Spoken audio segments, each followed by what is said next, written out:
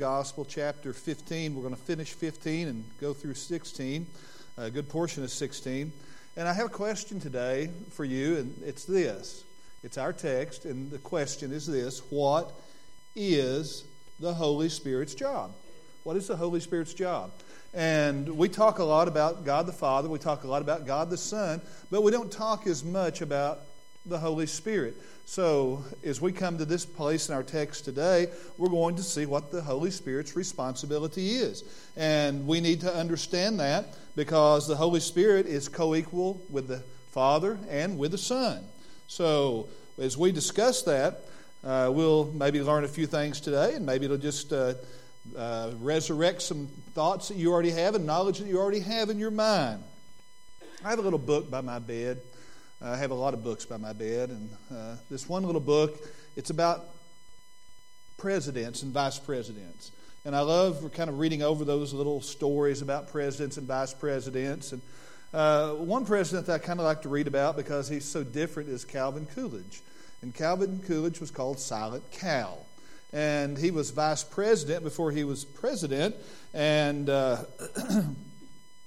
he was also over the Senate, and two senators got into a fuss. And one senator said to the other senator, "You go to hell." And the senator looked at Calvin Coolidge and said, "He can't say that to me, can he?" So Coolidge starts going through, says, "Well, actually, he can tell you, but you don't have to go." And that's the great thing. Someone may tell you that, but you don't have to go. And Silent Cal kind of diffused the situation with a little bit of comedy, and the tension was lowered, and a little bit of laughter ensued. But you know what? The devil would love to tell you, you got to go to hell. And there's nothing you can do about it. But you know what? As I read through the rule book, it tells me I don't have to go, and you don't have to go, and none of us have to go, because God's Word says that He saved us from that horrible place. So we can come and say, you know what, you can say whatever you want, but the Word of God says, I don't have to go. I don't have to go. I get to go to heaven. Now, the setting of our passage is kind of a unique passage. We've gone through the foot washing and Jesus with the upper room. We've gone through him telling the disciples about he's headed back to heaven. We've gone through about the vine. And now we come to the very last part of that after joy and love. And we come to the place where he's going to tell us what the Holy Spirit is, who the Holy Spirit is, and what the responsibility of the Holy Spirit is. And he uses a word that we are going to say, it's a simple word, it's called paraclete, and it's broken up in two ways. Para meaning alongside of, and kaleo meaning to be called. So the Holy Spirit is called alongside us to strengthen us, to encourage us, and to help us as we go through our daily battles with life. So with that said, as the Holy Spirit has come alongside of us as believers, I'm going to ask you to stand. We're going to read a number of passages, so just be patient with me. We'll start in 15, verse 26, and go down through verse 15 of chapter 16. But when the Helper comes, whom I shall send to you from the Father, the Spirit of truth, who proceeds from the Father, he will testify of me. And you also will bear witness because you have been with me from the beginning. These things I have spoken to you, that you should not be made to stumble. They will put you out of the synagogues. Yes, the time is coming that whoever kills you will think that he offers God service. And these things they will do to you because they have not known the Father nor me. But these things I have told you, that when the time comes, you may remember that I told you of them. And these things I did not say to you at the beginning because I was with you. But now I go away to him who sent me, and none of you ask me, where are you going? But because I have said these things to you, sorrow has filled your heart. Nevertheless, I tell you the truth.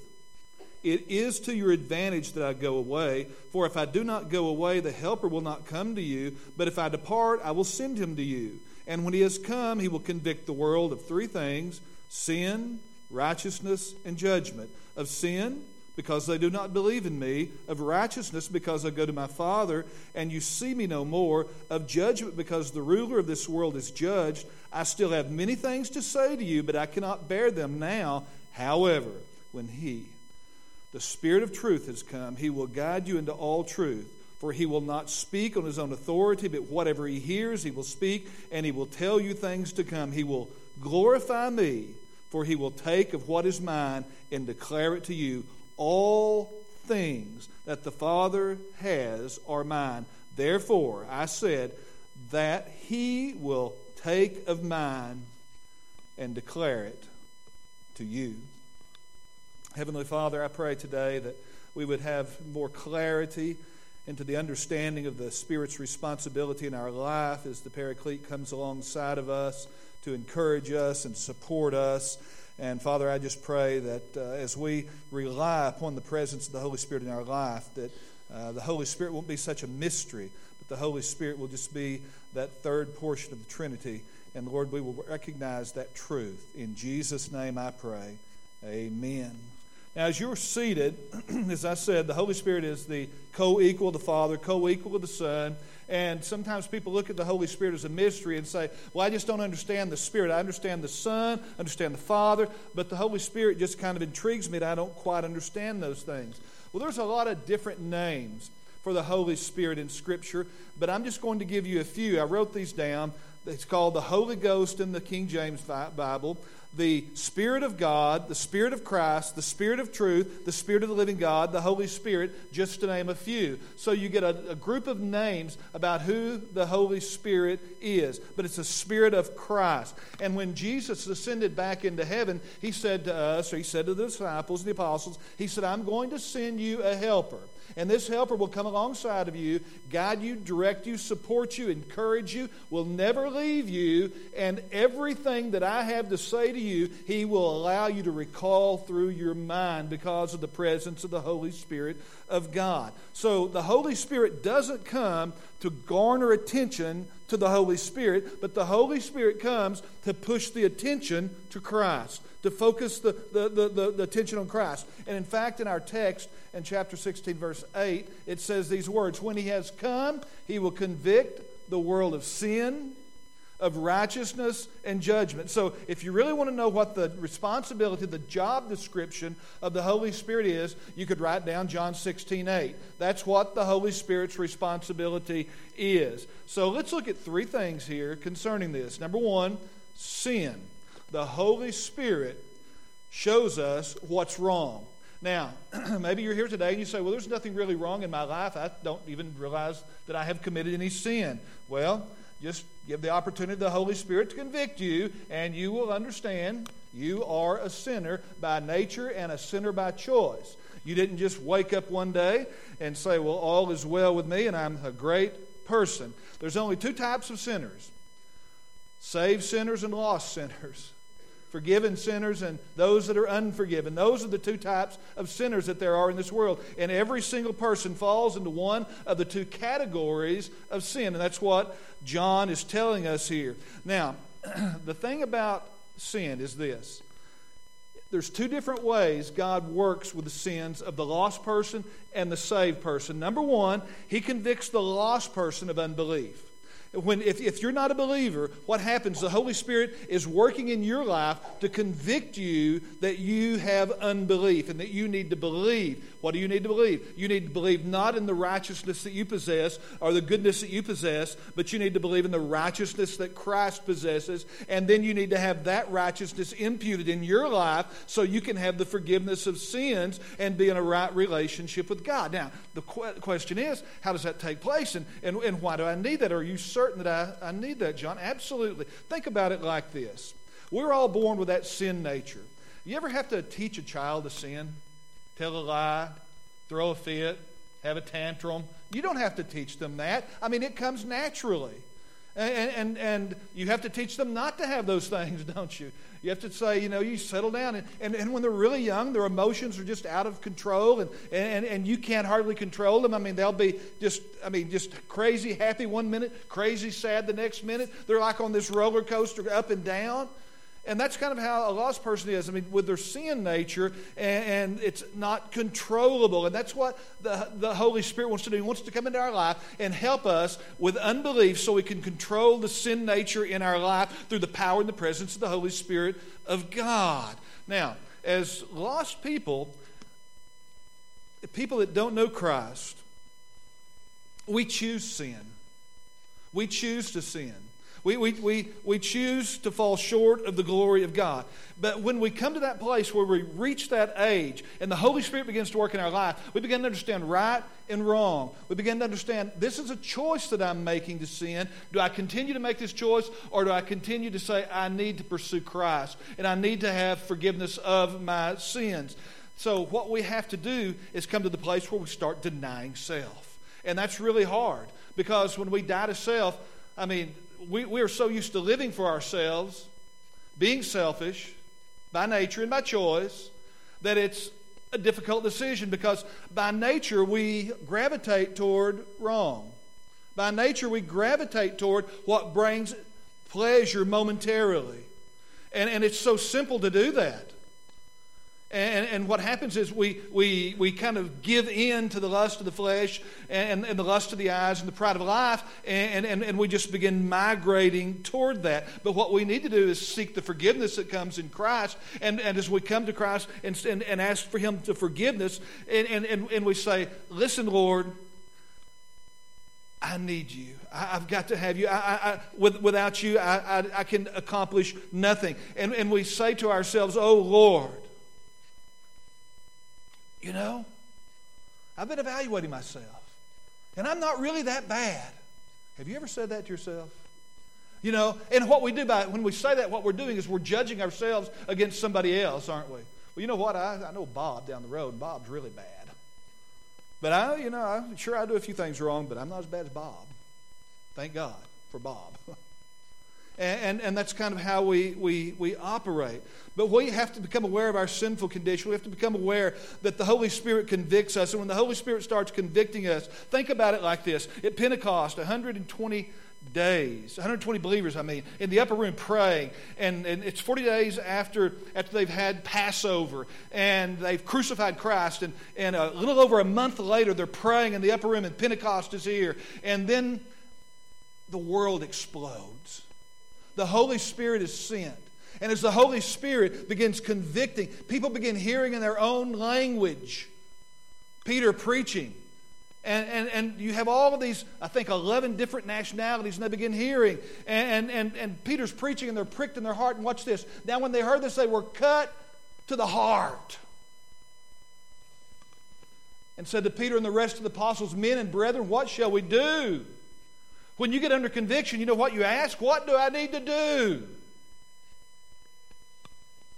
Peter said to them, repent, and let every one of you be baptized in the name of Jesus Christ for the remission of sins, and you shall receive the gift of the Holy Spirit. Here's what you need to do. You need to repent, and then you need to come and you need to be baptized to identify with Christ. That's what you need to do. But they were cut in their heart. You ever been cut in your heart? I mean, you just feel like, oh, I can't take that.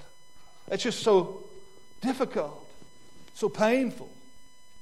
You know, I've told this story many times, but, you know, I grew up in a Christian home. I grew up in the church. I was taken to church all my life. I was drugged to church. I was carried to church. I walked to church. Even got a few rides to church. But we always went to church Sunday morning, Sunday night, Wednesday night, for revivals, for everything that was open. We were there. But you know what? It wasn't until I was 9.5 years old that I was pricked in my heart, that I was cut in my heart, and I recognized the fact that Jesus died for me.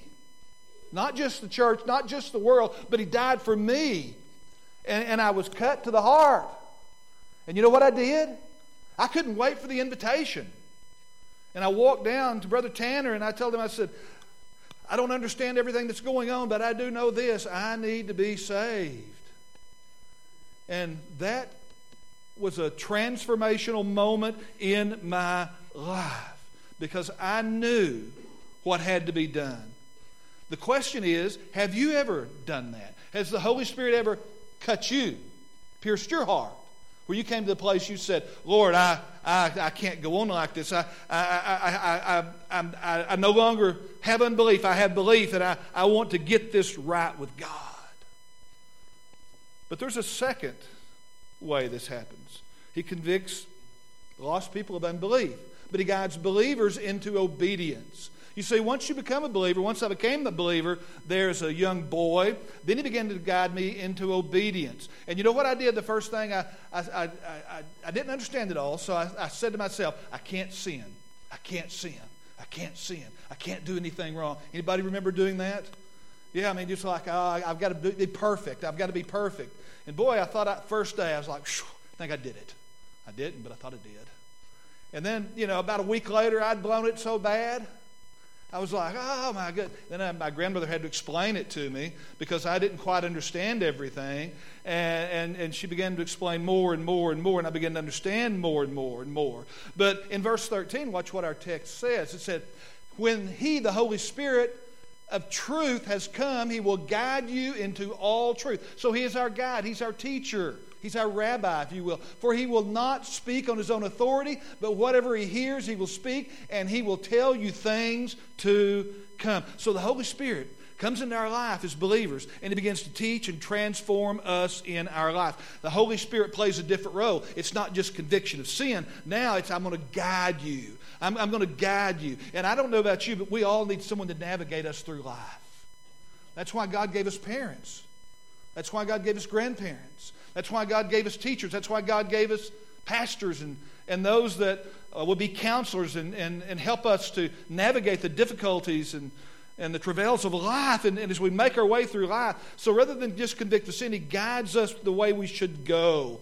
I don't know about you. I don't have my phone out here with me, but I have GPS on my phone. You have GPS on your phone? Probably everybody in the world has GPS on their phone that has a smartphone. Sandy and I, we were going to Texas. Been years ago. We had the Avalanche, and it was a 2011 model, and it had GPS. And for some reason, I don't know why she did it. If you could explain the mind of a woman, come and talk to me. But she put the phone on GPS, with the truck on GPS. And we were getting conflicting signals of where to go. And I said, turn one of them off. Well, this one's saying here, this one's... And we were so lost. And it kept rerouting. And finally I said, honey, the phone's more updated than the truck. Just turn the phone on. So we turned the phone on, and we're hearing one voice. And as we're hearing one voice, we finally got back on the road that we needed to be. So what I'm telling you is, you're hearing two voices. You're hearing two voices. There's one that's going to mislead you and one that's going to lead you correctly. What you need to do is understand the Holy Spirit is our guide, not the world, the flesh, and the devil. And as we listen to the right guide, we'll make the right turns in life. But if we don't, what we're going to do is we're constantly going to be rerouting. And I don't know about you, but there's nothing more frustrating than being rerouted. Well, it is. Well, maybe a few things, but that's one of them. It's really bad. But we need to have control in our lives, and the Holy Spirit wants to give us that control. You ever seen that bumper sticker? And I know you have. You don't see them like you used to. God's my co-pilot. Well, move over and let Him be your pilot. He doesn't want to be the co-pilot. He wants to take over. He's the boss. He's the master. He wants it all. God doesn't want to sit in the right-hand seat. He wants to be in the left-hand seat. He wants to be the pilot. Now, sometimes we just need to come to the place where we say, Lord, I surrender all. I surrender all. In 1 Thessalonians chapter 5, verse 19, here's what we often do in our lives. We quench the Spirit. We quench the Spirit. We say, you know what? Just like Sinatra, I'm going to do it my way. I'm going to do it my way. And we quench the Spirit. And sometimes we get the impression that the Holy Spirit doesn't need to direct me this way, because we get the sense that I want to do this. But the Holy Spirit, here's what the Holy Spirit will do. The Holy Spirit will cause you to have the fruits of the Spirit: love, joy, peace, long-suffering, kindness, goodness, all of those things, self-control, which there's no law. And what the Holy Spirit will do, He will make you a compassionate person. He will make you a loving person. The Holy Spirit will make you the type of person that builds others up and doesn't tear them down. The Holy Spirit will make you the kind of person that you will write a letter or a note or a word of encouragement or send a text that builds somebody up and doesn't tear them down. Because that's what true love is. And love is coming alongside like the Holy Spirit and helping support, strengthen, encourage, and motivate for good. Prompting the Holy Spirit. So don't quench the Spirit. When the Holy Spirit tells you to do something, do a kind act, a kind deed, send a card, give a call, pat on the back, a hug, just a word of kindness. Do it. Because every person you meet is fighting a battle. And they need to be encouraged. We all are going through times of difficulty. So the first thing is the Holy Spirit deals with what? Sin. The second thing the Holy Spirit does, part of the job description, is righteousness. He shows us what's right. And if there's ever a place and a time that we need to know what's right in our how many thousand years of human history, it's now. We need to know what's right. We need to know what's right and what's wrong. And when Jesus talked about righteousness, now listen to me, He's not talking about goodness and He's not talking about behavior. He's talking about a right standing before God. That's what true righteousness, biblical righteousness is. It's not that we are right, but it is He is righteous. And He imputes that righteousness to us. He gives us that righteous standard, and then we live up to that standard because of the presence and power of the Spirit of God within us. Listen, what we need to understand is this. Jesus said in verse 10 these words, of righteousness because I go to my Father and you see me no more. Righteousness, He goes to His Father because He lived a righteous life, a pure life, a holy life, never sinned, was resurrected from the grave to vindicate His life on earth and His power over sin, hell, and the devil. And then He ascended back to heaven, and He then sends the Holy Spirit to give us this righteousness that we need, that we can live with the robe of righteousness wrapped around us to bring honor and glory unto Jesus. Now, it's not about being good. It's not about being bad. But it's about being in the righteousness, clothed with the righteousness of Christ. Now, we think we know the right way, don't we? We think we know the right way. And oftentimes we get the cart in front of the horse, and we don't do so well. The average person, if you ask them on the average person on the street, how do you go to heaven? They would say, be good and do good. Be good and do good. That's what you have to do. Be good and do good. But that's a lie. There's no truth to that. It's fine to be good and do good, but it's not going to get you any closer to heaven. What gets you closer to heaven is knowing righteousness and having that righteousness given to you through the blood of Christ, and then we go to heaven. Proverbs tells us in chapter 14:12, there is a way that seems right to a man, but the end is death. The end is a way of death. And it seems like it's the right way, but it's the wrong way. I read a story several years ago. If you ever go down to Texas, I mean, they are building. I mean, they have these overpasses over overpasses. They're so high, I get scared just being on them. And I read this story several years ago about this 19-year-old boy that was driving at night, and somehow he got on one of those overpasses, and as he was on that overpass, he missed the barricade, and he drove off the end of that without hitting his brakes, not a skid mark one, and fell to his death. It seemed right, but it wasn't right. It was a way of death. And a lot of people are just motoring along in life. Everything seems great, and they don't realize the road ends out here. It's called death. It's called death. And when that road ends, there's no more opportunity to get right with God. That righteousness offer is over. So what we have to do is realize, hey, the Holy Spirit's convicted me of sin and of righteousness. I'm getting on board. I'm buying the ticket. It's called the blood of Jesus. That's what I want. I'm not taking any chances with this thing. And He offers righteousness. You know, I used to have this little thing. I'd say, how many of you are righteous? And people would not, they'd kind of, don't want to really raise my hand. Then I'd say, how many are going to heaven? Everybody pop their hand up. Well, you can't go to heaven unless you're righteous. Okay? It's not your good, but God's good, and God's given it to you. So be grateful for that. Be grateful for that. The Bible says in Isaiah 64, verse 6, we are all like an unclean thing. All our righteousness are like filthy rags. We all fade as a leaf, and our iniquities, like the wind, have taken us away. That's where we are at without the righteousness of Christ. But God offers that free gift of righteousness through Christ, and what we do, we have to accept the promise of 2 Corinthians chapter 5, verse 21. For he made him who knew no sin to be sin for us, that we might become the righteousness of God. Now, I like that transference, don't you? Amen. I like getting the good stuff, and he gets my bad stuff. What a deal. What a deal. Man. I mean, let's make a deal. And that's a deal. What a deal he gives us. What a great exchange. What an offer. On the cross, Jesus took my worst and gave me his best. I read this novel, I don't know, I lose track, been years ago. It was a novel about an American ambassador who was serving in South America. And one of his co-workers was convicted of treason by the foreign government. And they were going to line him up and before a firing squad and shoot him. Well, the ambassador, being a brave man, went and said, you're not going to kill this American.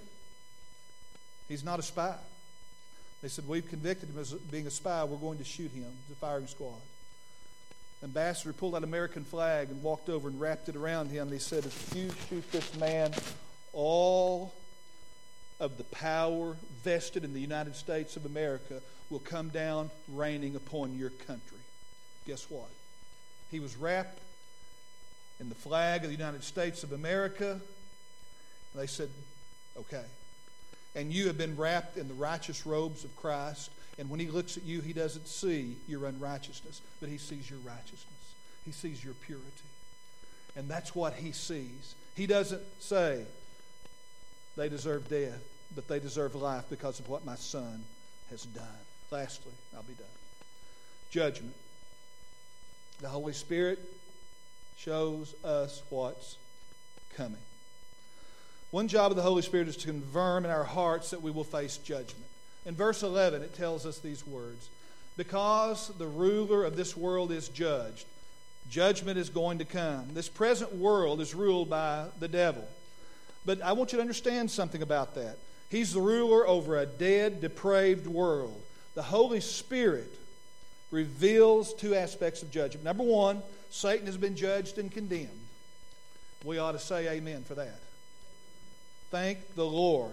So, don't give the devil his due. The devil's done. The devil's done.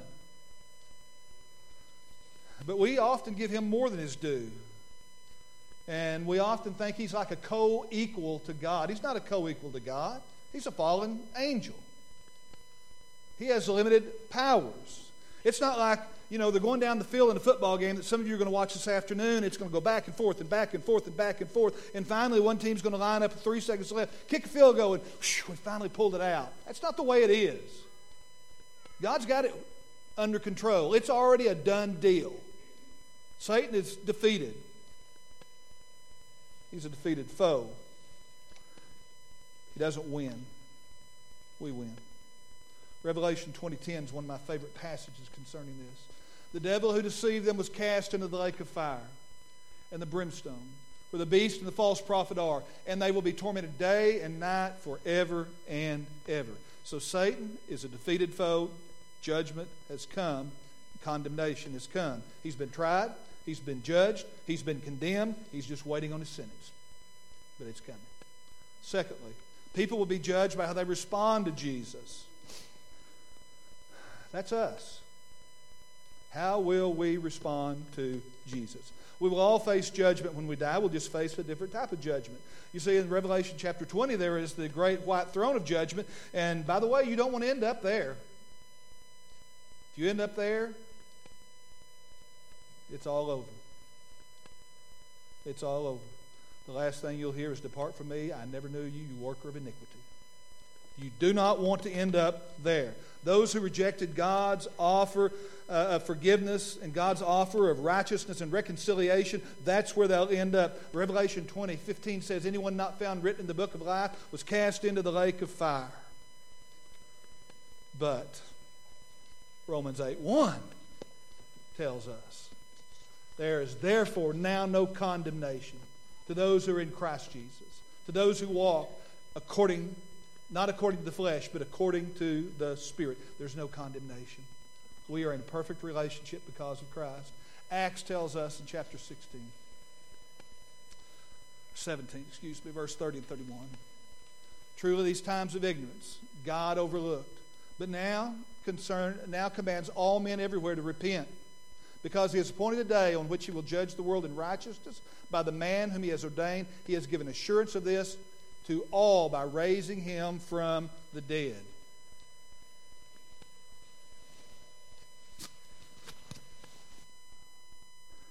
Listen. The Holy Spirit came to convict. Have you been convicted? The Holy Spirit came to judge. Have you been judged? The Holy Spirit has come to offer you righteousness. Have you received it? If not, today is your day. Would you come and receive it today? The greatest gift that's ever been given. Don't wait. Don't debate. You see, a lot of tears can make you feel emotion. Laughter can make you feel an emotion, but neither one can save you. Only true salvation. So if you need to come today, don't say some more convenient day, because this is the convenient day to come. Every head bowed, every eye closed. Heavenly Father, I pray for your will. I pray that you would draw, you would convict, you would convert as only you can. Lord, there are no human words that can cause that to happen, only the presence and power of the Holy Spirit of God. And Father, you draw, and without drawing for salvation, there cannot be salvation. So Lord, today, may your will be done in the hearts of every person here. I pray maybe a young man would grab mother, grandmother, grandfather's hand, come. I pray a husband might grab a wife's hand and come.